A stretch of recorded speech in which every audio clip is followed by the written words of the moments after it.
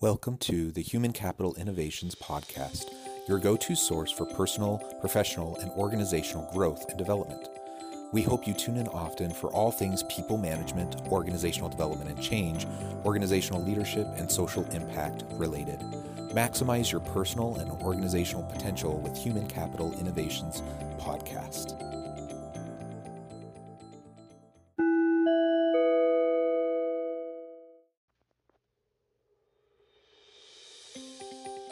Welcome to the Human Capital Innovations Podcast. In this HCI podcast episode, I talk with John Steed about utilizing data visualization and GIS in the workplace.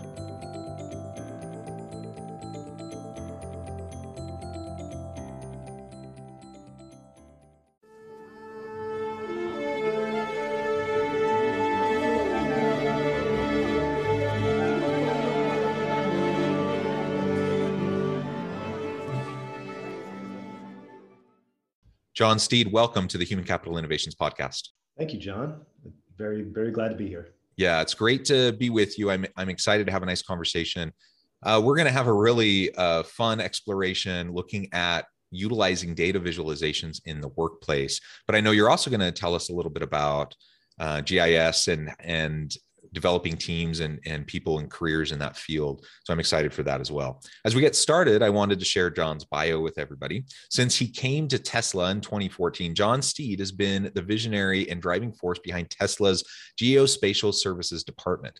Under his direction, the department has focused on leveraging sophisticated solutions for a myriad of complex problems faced by his clients. John has a passion for being technically creative, solving real-world problems and troubleshooting existing systems, all in the context of supporting mission-driven results through geospatial solutions. John's diverse track record of international experience serves him well in understanding a wide range of client contexts and needs. His background includes collaborating with renewable energy nonprofits in the Andes and Amazon of Peru and Ecuador, managing UNHCR implementing partner organizations across West Africa, and assisting U.S. government agencies' collaboration efforts on behalf of international programs in the United States. When he's not in the office, you can find John putting his spatial skills to work on home repair and custom renovation projects, or satisfying his love for the outdoors by hiking, surfing, or free diving. That is amazing. I love everything about it, though I'm not sure I could ever join you in the free diving area, but that's tremendous. As we get started, anything else that you would like to share with listeners by way of your background, your personal context, and really even just how you got into your career and the work that you're doing? Sure. Yeah. Thank you so much. And thanks again for the opportunity today. My career has been very scattered, and it took me a while to end up where I'm at. But I do have to say that, like what you mentioned with the international development and the humanitarian aid aspect, really sort of shaped where I am now and sort of shaped my focus of GIS. So, I mean, my main focus and what I do every day is geographic information systems, making maps, visualizations, infographics that help clients sort of understand situational context around the work that they're doing. And I have to say, I came into it from a very, very strange direction. After college, I was trying to figure out what I wanted to do. And I thought, maybe the Peace Corps was the right direction to go in. And I was with a recruiter, and I asked them, what do you think would sort of help me stand out in the pile of applicants for other Peace Corps candidates? And they said, you should take some GIS courses. And so, my background had been more along the trades, mechanical maintenance, that sort of thing. So when I first got into it, I had no understanding of computers, technology, like how to be applying geospatial concepts to things, and it was just way over my head. And I didn't see a way of applying it. But when I went to grad school, I ended up meeting a professor who was teaching GIS courses. And I got in really close with them, and they helped me to understand sort of how this could be applied to real world problems, especially in the context of international development, humanitarian aid, and that sort of thing. And so I ended up getting involved in GIS from that direction. And it's been incredibly fruitful and really interesting to sort of see the different ways that you can take GIS and then apply it and really help solve real world problems. So this week, the largest conference for GIS, the Esri User Conference, is taking place. They have, oftentimes when they have it in person, it's like 20,000 attendees. I would guess that it's probably 50,000 plus attendees. So, there's everyone around the world that's involved in this industry is coming together and working on this right now.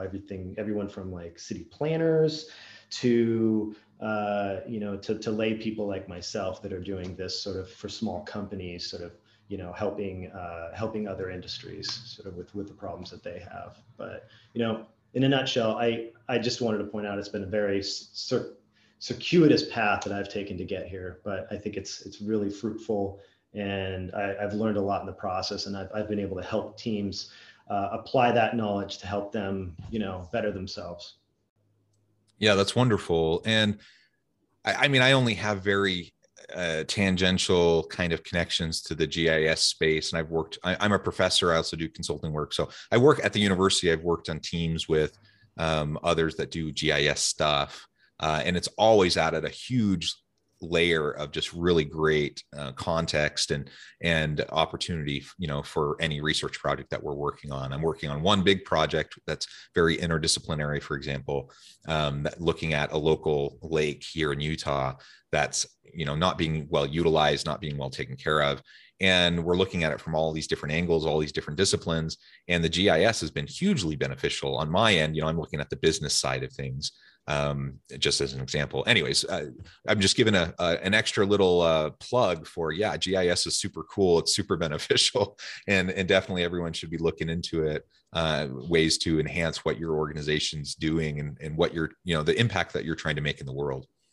Sure. And it's beyond just, the application in terms of what you're talking about with like looking at lakes, using resources, seeing how businesses interact geospatially. I mean, it's like, everybody's using it on a day-to-day basis in terms of just, where are they going?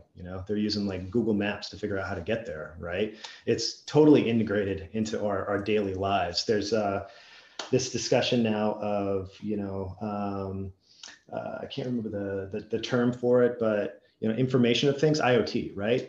So, people have Echo Bees, nests, things like that. And those are all geospatially connected now too. So you can leverage your own, like what's happening in your own house and figure out how it relates to the environment around your house and in your local community. And you can compare your house to other houses in the region in terms of, how you're leveraging your energy efficiency and things like that. It's pretty amazing. Yeah, that is pretty awesome. So tell me just a little bit more about, I know you do a lot of work in developing people in the GIS career space and developing teams. What goes into that? What have you done in that space? Yeah, thank you. So right now I work with a team of approximately 6 people at the company that I'm at, Tesla Government Incorporated. And, when I first came into the role that I'm in now, I sort of built out the department. And then I had to hire on a team and try to figure out how to slot these individuals into a role that could then support that team and support the growth of the company. And so we have a number of individuals from, cartographers, graphic designers, to geospatial analysts, to automators, Python experts. And I think one of the fun things for me has been seeing a lot of people coming from fresh out of college or with a little bit of work experience, and then putting them into an environment where they are having to work in a team that is not, it's not a bunch of people that have the same background, have the same experience, have the same education, but it's very multidisciplinary. And I think one of the things that I've learned that's been very beneficial for me is that when you have a team that is multidisciplinary like that, it's a constant learning environment where everybody's building on the skills that they have from their peers. And I also personally believe it's a lot more of a fun environment to work in because it's not static. It's not like I said before, a bunch of geospatial analysts who are looking down at a computer all day trying to identify stuff in a raster map. So that's one of the things that I've learned, or maybe 2 of the things in what I just mentioned to you that I've learned. Another thing has been connecting. There's such a broad community for GIS now, and there's so many different groups out there, and there's so many young professionals networks, that plugging the team that I work on into those networks, I think has been really innovative for them in their professional trajectories, I guess you could say. So that's been another thing that I've learned, that doing that early, I believe, is beneficial to their growth and also to the growth of the team. Yeah, absolutely. I think we often forget, especially with younger workers in the labor force who are just starting off. I mean, they're hungry for mentorship. They're hungry for being developed and for feedback. And you know, a lot of times leaders, managers in organizations, you know, they're busy, they're doing all sorts of things. And so, you know, they may not have the time to devote towards developing their people, even though I would suggest that's probably the number one thing you're supposed to do as a leader. But even if, you know, if they don't feel like they have that time to prioritize that, connect them at a minimum, connect them into these types of groups, these organizations, these networks, that they can find other opportunities to really engage, right, and to learn and to grow, and it's gonna benefit them, of course, but it's gonna benefit your team. It's gonna benefit your organization. So we really don't want to overlook that piece. You know, sometimes I hear leaders bemoan young millennial and Gen Z individuals in the workforce, and they always say, you know, things like, oh, they're so entitled. They feel like they want to make an impact right now, and they want to they're just constantly trying to get feedback, and I don't have time for that. And when I hear that, I'm just like, well, I mean, that's kind of what leaders are supposed to be doing. So maybe we should start thinking a little bit more about that. No, I completely agree. And also, I mean, I haven't felt that about the team that I'm on. I mean, I could see, you know, I see that stereotype, I hear that stereotype, but I feel like when you're engaged with the people that you work with, they become more engaged in the work that they're doing, and they become more appreciative of the job, and it becomes more than just a job, you know?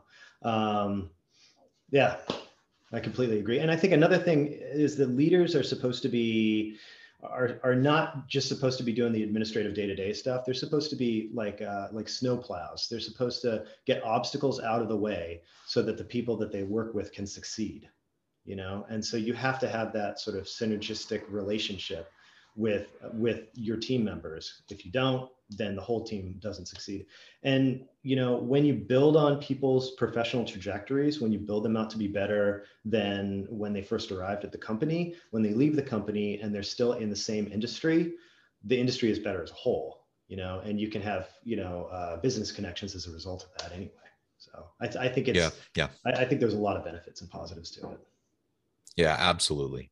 Well, so we could go down this track, but I do want to talk a little bit more about data visualizations as a tool, how we can utilize that more within organizations to enhance what we're doing in our teams and, you know, our products and services, and just helping us be more, you know, impactful and productive as a whole. Let's talk a little bit more about that.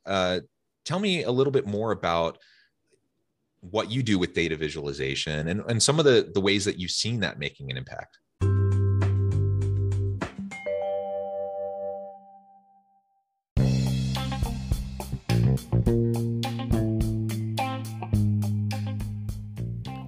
I'm excited to announce the publication of my new book from HCI Press, The Alchemy of Truly Remarkable Leadership: Ordinary, Everyday Actions that Produce Extraordinary Results. Consider how the nature of work has shifted over the past 50 years. With increased globalization, rapid technological advancement, and the shift in economic composition, the average job of today looks very different than the average job of 50 years ago. What will the jobs and organizations of tomorrow look like? Moreover, what does this all mean for organizational leaders? What are the core competencies and capabilities of organizations and their leadership that are prepared for continued disruption and geopolitical and socioeconomic shifts? Regardless of what the future holds, increasingly, leaders need to be socially minded, data-driven, decisive, champions of talent, and disruptors of the traditional notions of leadership, teams, organizations, and work. The Alchemy of Truly Remarkable Leadership will help you to explore your own leadership competencies and capabilities and consider ways to apply and implement them into your workplace and personal life.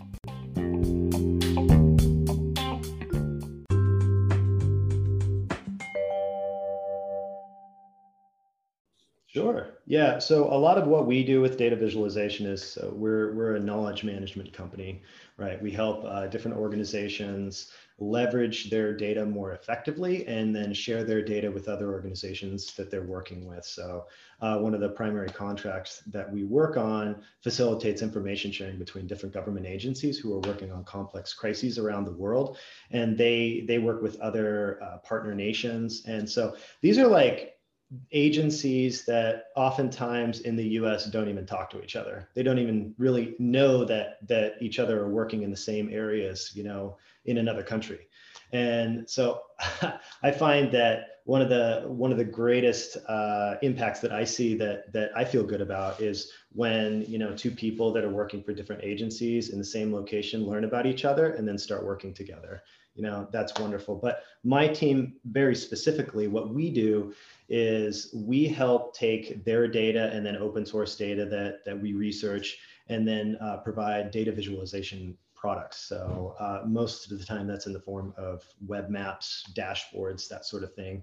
But we also create static map products that can then be printed out like as hard maps and used as briefing aids or things like that.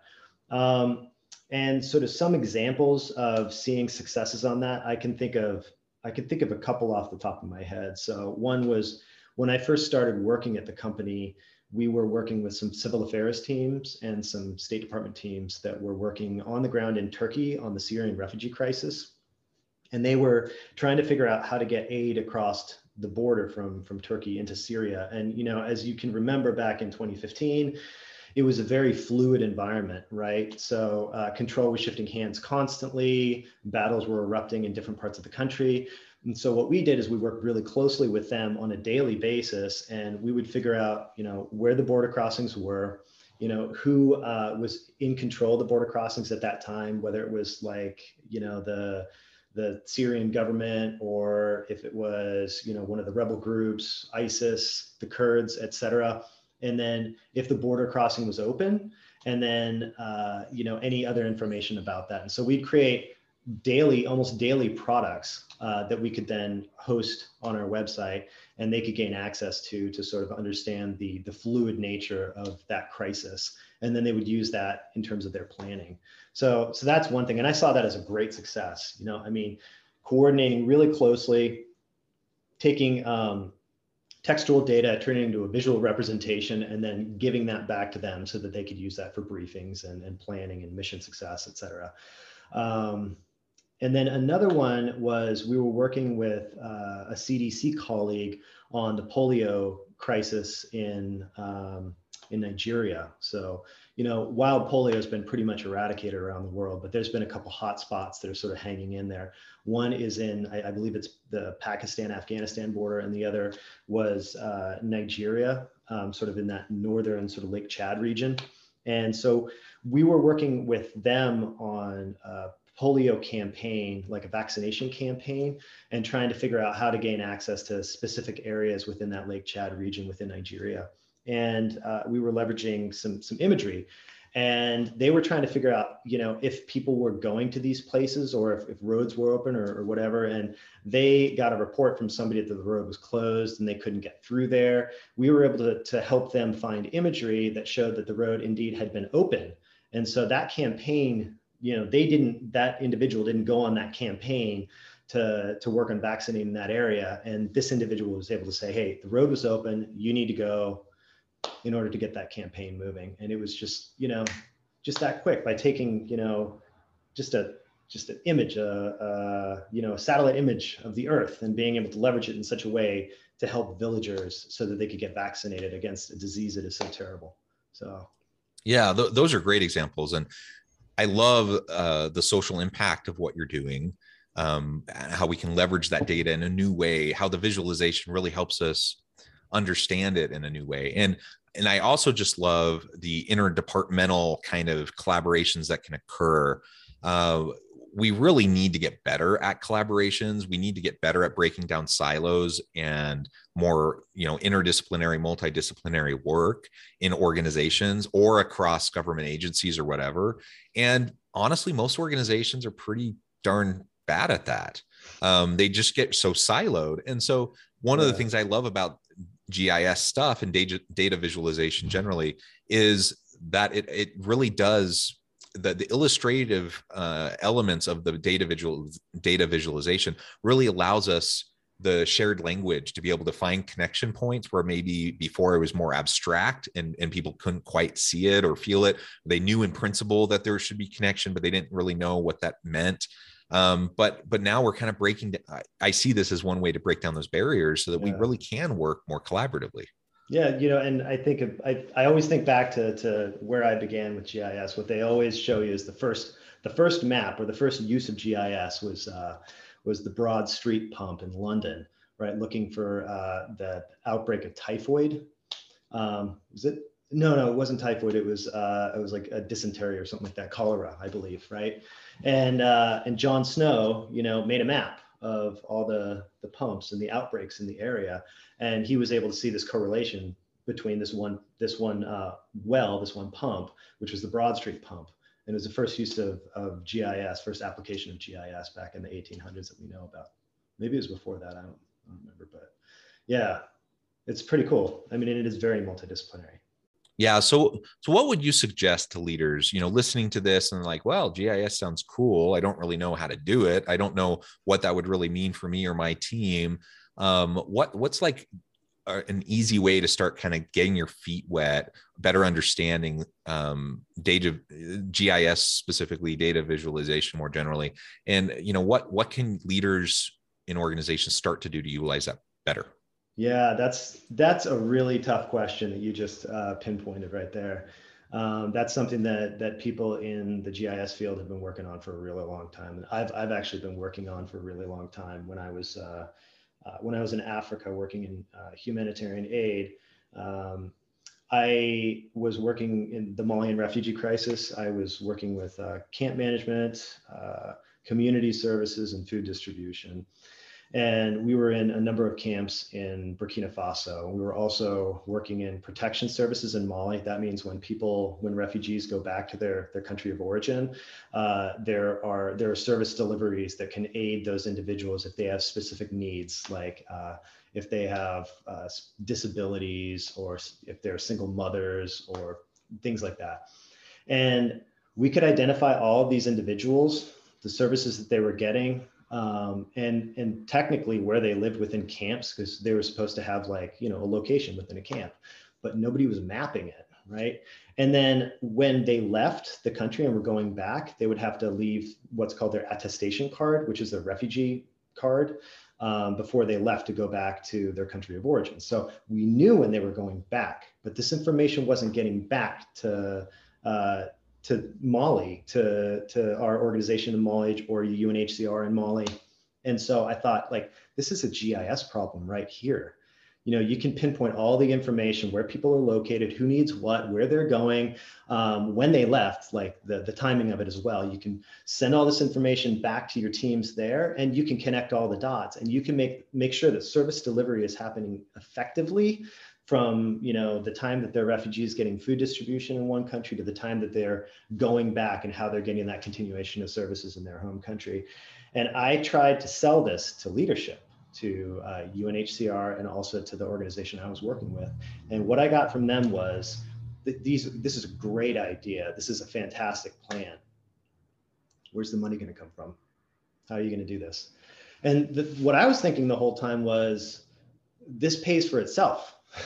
You do this now, it's a drop in the bucket, and it pays for itself because there's wasted services happening all the time. So, I learned a valuable lesson there. And so this is something that I think about now all the time when I'm thinking about, how do I sell this up, And the biggest thing that I can think of is, you always try to figure out who will support you, and they have to be in a leadership position, and then how to get them to back you up, because oftentimes you won't be able to do it yourself. You need them to back you up. So when I try to show these things to leaders, I try to leverage previous examples of success, and then show those examples to those leaders and say, this is something that we can do. It's not going to look like this. It's going to look different. It's going to look like what we're trying to do, but this can be the outcome for you.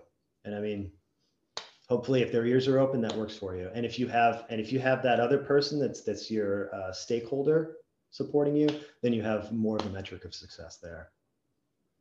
Yeah, excellent, excellent. And it is a tricky thing. I'm part of a project at the university. This is a inward facing, university facing visualization tool that a team of us put together. And like you just said, like, it seems like a no brainer to us. Like, of course we should be utilizing this. It's integrating all these different data points that can really help us in a lot of ways. And yet, selling it up the line has been a real challenge in trying to get further implementation. And so we can never forget about that. No matter how cool the technology is, no matter how cool the system is, ultimately, we have to convince people and we have to sell people on it. Otherwise, it's not going to take effect. And so that's kind of one thing we've been wrestling with on that team. And I resonated very well with you as you were describing that challenge that you faced. Well, John, it has been a real pleasure. I note the time.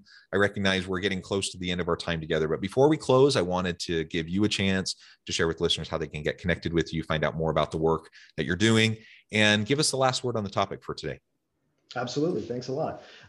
So you could find out more about me and the company I work for, Tesla Government Incorporated, at teslagovernment.com. I'm also on LinkedIn, John Michael Steed. And the last word on GIS, you're using it every single day, even if you don't think about it. It's everywhere around you. It is, at this point, it's like technology. It's like your computer. It is ubiquitous. So there's a value in it. And I think at this point, if you're not in front of the curve, you're behind it. So get involved. Excellent. Thank you, John. It has been a real pleasure. I encourage listeners to reach out to get connected, find out more about what John can do for you. And as always, I hope everyone can stay healthy and safe, that you can find meaning and purpose at work each and every day. And I hope you all have a great week.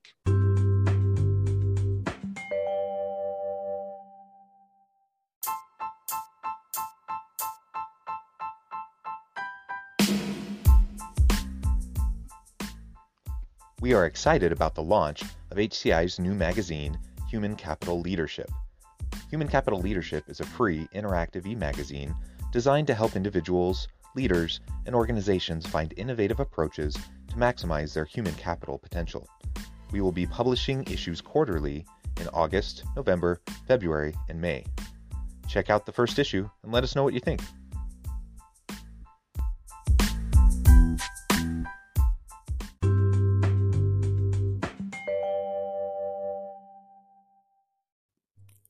Thanks again for joining us for this episode of the Human Capital Innovations Podcast. I hope you stay healthy and safe and that you have a great week.